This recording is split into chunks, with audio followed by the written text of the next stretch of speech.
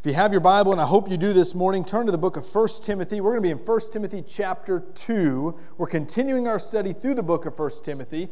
And for two of our three adult small groups this morning, you get to hear a repeat of what Sunday school was. So for two of our classes, you all were in 1 Timothy chapter 2 this morning, verses 1 through 8. That's where we're going to be as we continue through our study. I promise it won't be exactly the same. And for the third small group that met this morning that wasn't in 1 Timothy chapter 2, you're required to stay for the whole sermon, okay? Everybody else, you're more than welcome to, stay put where you're at. We're continuing through 1 Timothy chapter 2 this morning. And just as a recap of where we're at, in chapter 1, Paul introduces himself to Timothy, in the letter to Timothy, by telling him of the hope that we have in God our Savior. And we're reminded that a common theme in the book of 1 Timothy is there is hope. We ought to live a certain way because of our future expectation and the hope we have in the salvation of Jesus Christ. There were all sorts of issues and problems that were introduced. We don't know exactly what the problem was, but what we do know is it had a lot of these ties of false teaching, especially tied to arrogance and boastful teaching, people saying things that they knew nothing about and causing divisiveness. And the rest of the letter of 1 Timothy really gets to some practical application on how to deal with some of this false teaching. How then are we supposed to live so that we make sure we get the teaching right? And he begins chapter 2 by introducing the rest of the letter as a life of prayer. This morning we're going to be looking at what it means to have a life of prayer in 1 Timothy chapter 2, verses 1 through 8. The verses are going to be up on the screen behind me. I hope you can follow along, or maybe in a copy of God's Word that you brought with you. You can follow along as well. We're going to take these just a couple verses at a time and look at what Paul is begging Timothy to model his life around. So let's look at 1 Timothy chapter 2, starting in verse 1. First of all, then, I urge that supplications, prayers, intercessions, and thanksgiving be made for all people, for kings and all who are in high positions, that we may lead a peaceful and quiet life, godly and dignified in every way. As Paul begins this next part of the letter, he says, first of all. If you read the rest of 1 Timothy, by the way, I would encourage you to read the entire book as much as you want through this series. Refresh yourself. You may start to look for a second of all, or next, or last, or something that would come after a first of all. But there is none. There's a first of all, but there is no second of all. And that's because Paul is not making a list of things to do here. What he's saying is, first of all, the most important thing we're going to start off with. And so this idea of prayer is not the first thing you do, but it saturates everything you do. First, above all else, be someone who models your life in prayer. The most important thing you can do to correct false teaching at a church, or division in a church, or hurt in a church, is pray. First of all, before anything else. Paul goes on to list several synonyms for prayer. He says, I urge that supplications, or prayers, and intercessions, and thanksgiving be made for all people. We can probably try to make a whole sermon out of these 4 types of prayers listed, but I think it'll be futile. Because this is not what Paul's intention is to do. Not to give us different ways to pray, but instead to remind us that prayer is important in every way. So it says supplications. That's a fancy word for praying for what we need. Lord, I need this from you. He talks about the word prayer. It's just a generic word, prayer, that we would use for prayer. He says for intercessions, that's not just what I need, but prayers for others. Thanksgiving, this is what God has done for me and how thankful I am that God has worked. I don't think that he's trying to differentiate between types of prayers. I think he's saying, in the myriad of ways to pray, I urge you to pray. But whether it is heavy on one type or heavy on another type, I urge you to pray in a variety of ways to God. First of all, I urge you to pray.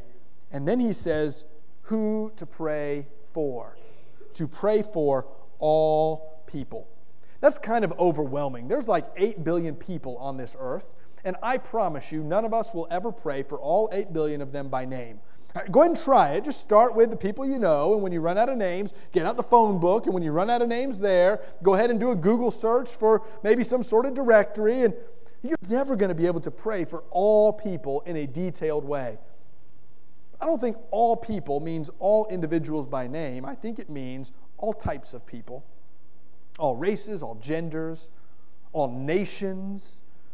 I believe what he's saying is, don't be discriminatory in your prayer.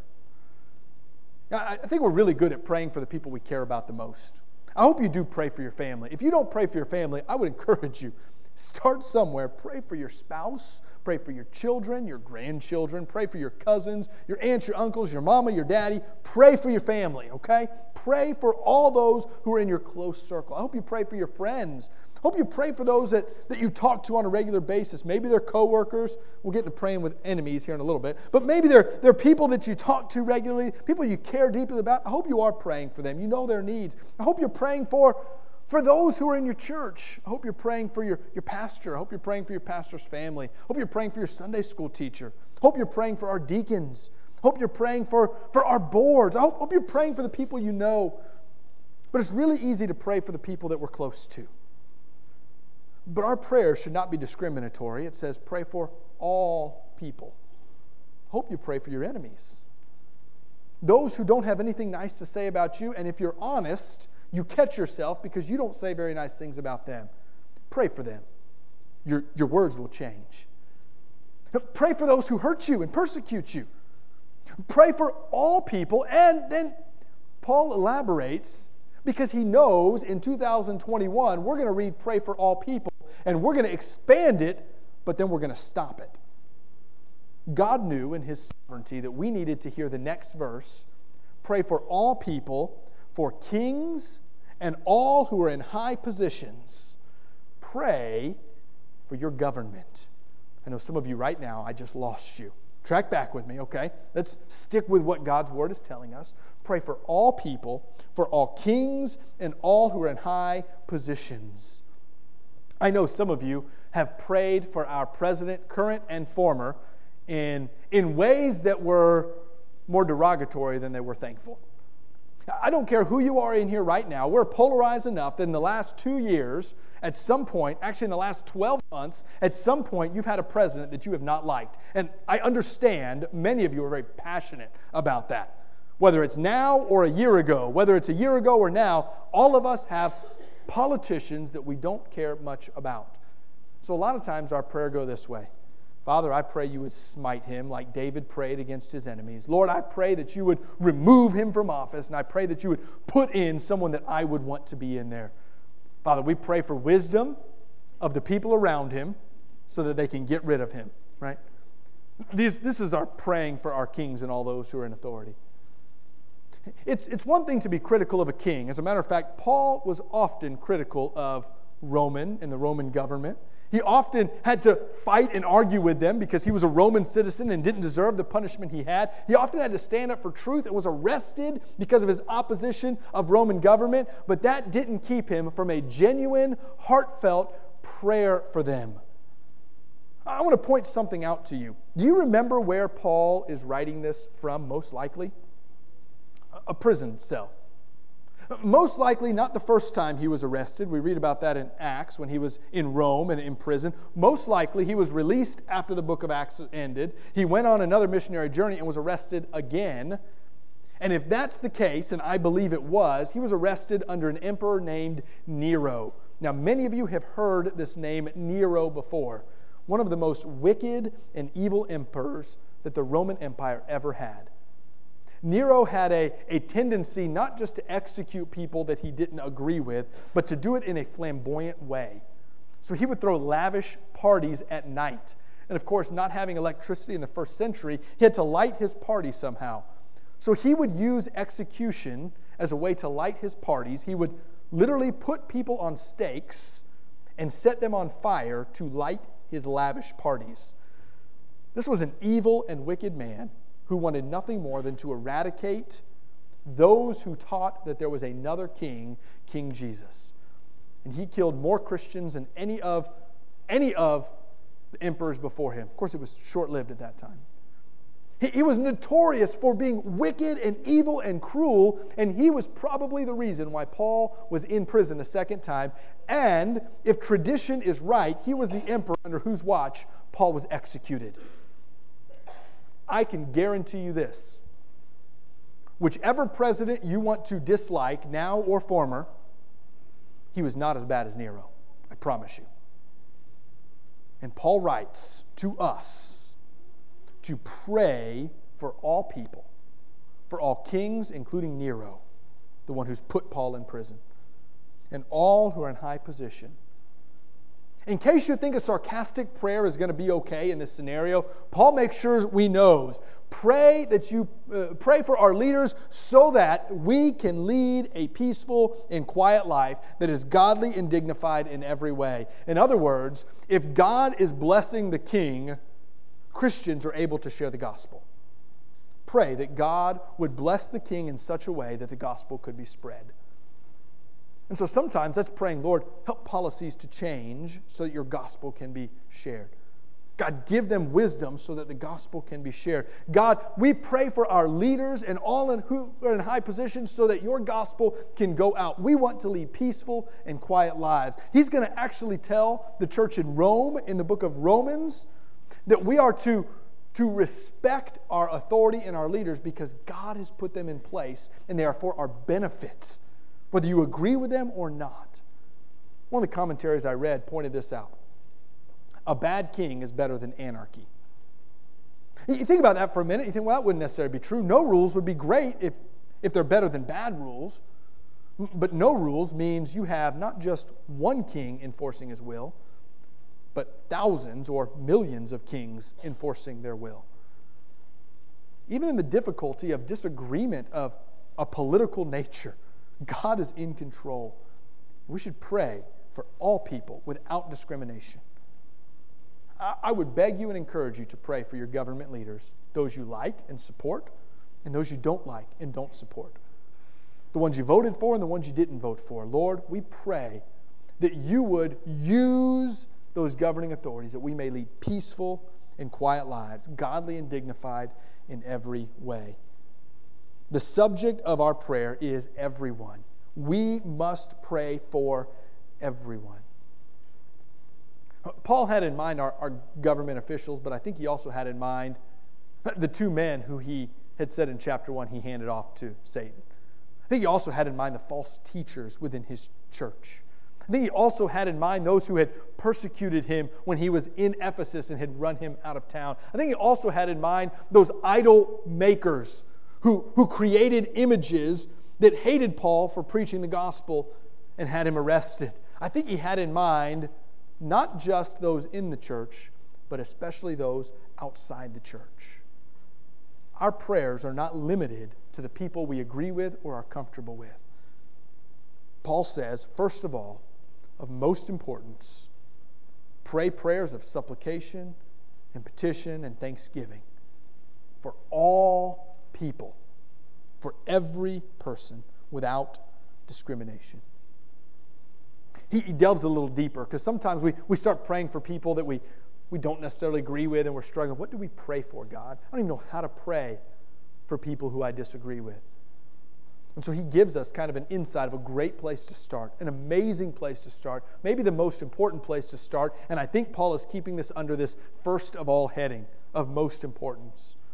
He tells us about God's desire when we pray in verses 3 and 4. This is good, praying for kings. This is good, praying for those in high positions. This is good, praying for everyone. And it's pleasing in the sight of God, our Savior, who desires all people to be saved and to come to a knowledge of the truth. Paul says your prayers are good prayers when you pray in a pleasing way. Notice this phrase again in this verse, in the sight of God our Savior. If you remember a couple of weeks ago, our first sermon in 1 Timothy introduced this phrase, God our Savior. It's kind of unique. Normally we talk about Jesus our Savior. This is talking about God the Father as our Savior. It's a reminder that God the Father and Jesus the Son are one. that it is God who begins salvation and calls us to Him. And it is good and pleasing to pray for people in their salvation. It says it is God's desire that all people be saved. Just stop and think about this for just a moment. Coming off of chapter 1, Paul has given his testimony of his wicked background, how he persecuted Christians, how he hated God and was a blasphemer, it said, against Him. And it blows Paul away that God's desire was to save Paul. Well, we can look at our own testimony in our own lives, where we were before Christ, and it should blow you away that God had a desire to save you, to save me. This is God's heart. This is His desire. And when we pray, God, we want your will to be done, and your desire and your heart is for the salvation of all people. One of the most heartbreaking things I hear on Facebook and social media is when someone exceedingly wicked passes away. Several years ago, it was Osama bin Laden, and there were some others in Al-Qaeda that were killed in some air raids, and we can be thankful for God's justice, and that's a whole other message, a whole other time, but what we can't be celebrating, it broke my heart to see Christians celebrate, is that those people apart from Christ have gotten what they deserved in hell. That may be true, but it's not a celebration. God is not rejoicing in that. God's desire is the salvation of all people. The sad reality is that not all people embrace that salvation. And there's other places, and particularly chapter 1 we could go back to, that Paul makes it abundantly clear not all people will be saved. Some people live their lives for themselves or this world or the devil himself. But God's heart and His desire is that all people would know Him and be saved. Can I tell you how you can pray for a president or governor or an elected official that you don't know how to pray for? Pray for their salvation. Beg and plead that they would know Christ. Can you imagine whatever politician you disagree with, how their policies would change if they were molded after the truth of God's Word? Imagine if they genuinely submitted themselves to Christ, how their policies would change. They'd probably be run out of office. Every single politician I know, doesn't matter if they're blue or red, if they genuinely submitted to Christ, most of them would be run out of office. But can you imagine the powerful impact it would be? I find myself doubting whether God can actually save them or not. Lord, I pray for their salvation, but I just can't see them ever changing. Shame on me for forgetting 1 Timothy chapter 1. When God took a blasphemer, a persecutor of Christians, and changed his heart. Shame on me for forgetting my own testimony, my stubborn personality, where God changed my heart and saved me. Shame on me for forgetting the testimonies of other believers I've heard that were lost causes, and God changes their heart. If God desires all people to be saved, that means there is no individual on the face of the earth that God cannot save. We ought to be praying for the salvation of others. We must pray for salvation for everyone. There's not a single person on this planet that we should not desire to come to know Christ. Maybe one of the hardest interviews I watched was James Dobson. And the night before the execution of a serial killer, mass murderer, he had a conversation with him that they recorded. And in doing so, it came to light that James Dobson had led this convicted serial killer to Christ. And he was a believer. It was hard to watch because we knew the details of the history of this man's crimes. We know the wickedness, and he certainly was deserving of the punishment he was getting.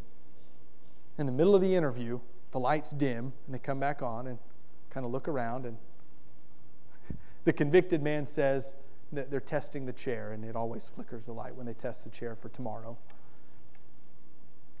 This man, who was widely hated by our country and the world, had given his life to Christ, and it was a strange feeling to watch an interview of a man that everyone hated, that I'll share a mansion next to one day in heaven.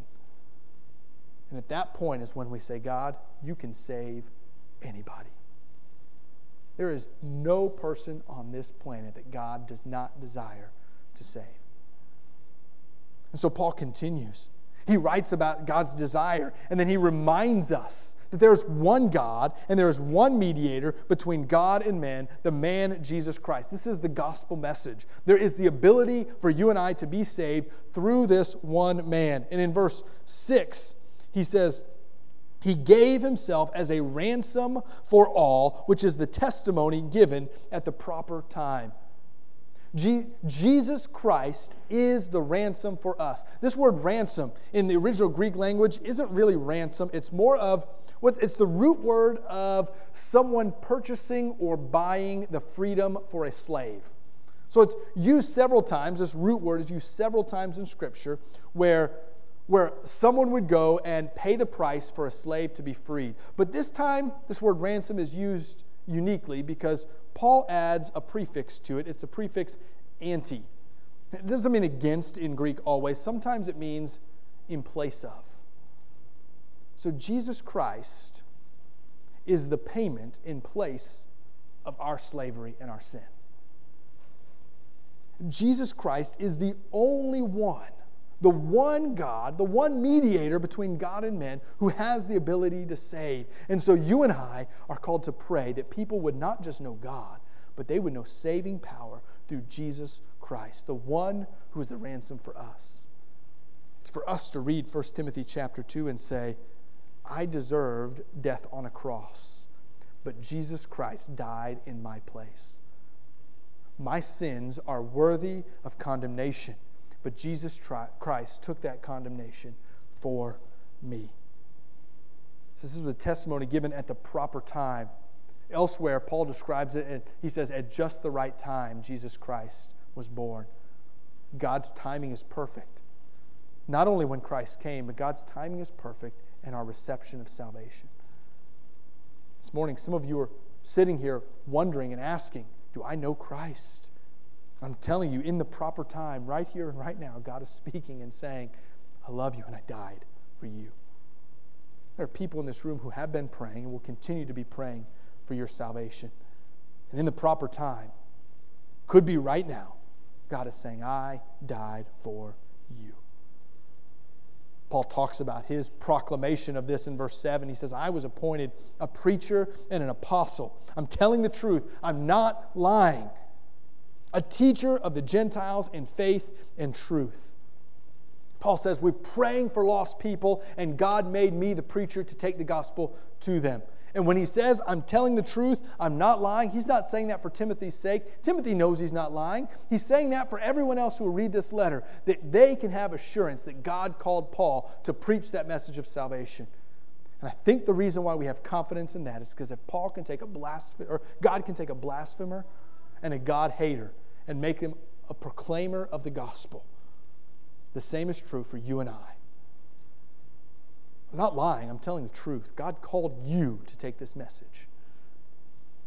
I'm not lying, I'm telling the truth. God desires that all people be saved, and you're the instrument which is going to tell them that.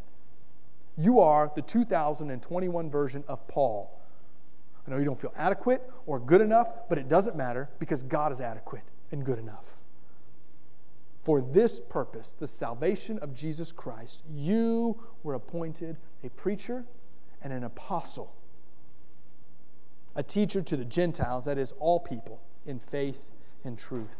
Our prayer lives need not only ask for the salvation of others, our prayer lives need to ask for us to be bold in our evangelism. We must pray for evangelism. God, make me a proclaimer of your truth.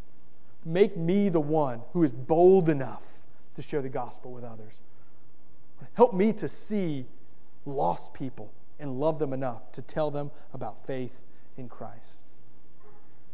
Paul gets ready to transition into a further part of instruction to men and women, but he bookends verses 1 through 7 with verse 8. It says, I desire then, in light of this proclamation of salvation, that in every place the men should pray. Lifting holy hands without anger or quarreling. This lifting of holy hands is not meaning you have to raise your hands, although physically you can. This lifting holy hands means the hands you have are doing God's work. They're holy hands. Lifting holy hands without anger or quarreling is a reminder that often we put our own needs ahead of the needs of the gospel. There's arguing, there's infighting, and we walk away and we go, that wasn't even worth it. This morning, our lives should be a life of prayer. Praying for every single person, regardless of our agreeing with them or our disagreeing with them. Our prayer for their spiritual health and specifically their salvation, that they would know Christ. And a prayer, God, use me as your preacher and apostle to proclaim truth to them. This morning's message really is about prayer, but I think it's just as much, even more importantly, about the people you know who need to know Christ. So this morning, I'm going to close this message in prayer, but I think it's important that your application need not be, I'm going to pray with the pastor, but I'm going to pray on my own. So this morning, there's somebody that you know who needs the gospel. There's somebody you know by name, I don't know their name, you do, that needs to know Christ. This morning, your application is to pray, one, for their salvation, and if you're bold enough and obedient enough, your prayer needs to be, God, show me how I can be your apostle and your preacher to that person. Will you pray with me this morning? Father, we come before you and we are humbled to know you desire to use us when we don't deserve to be used. Father, we thank you for the truth of the gospel message, the salvation we have through Jesus Christ. And Lord, in the proper time, you saved me. Lord, this morning there may be someone who feels convicted, even here and even now, of their need for salvation through Jesus Christ. God, we pray to you, our Savior, that you would right now convict hearts. Lord, others in here are thankful and praising you for the salvation they already possess, but they know friends and family, co-workers or classmates, or they need to know you. Lord, let us not pray a generic prayer. Let us pray for all people this morning. Let's pray for specific people this morning. Lord, there are names on our hearts that we lift up to you for salvation.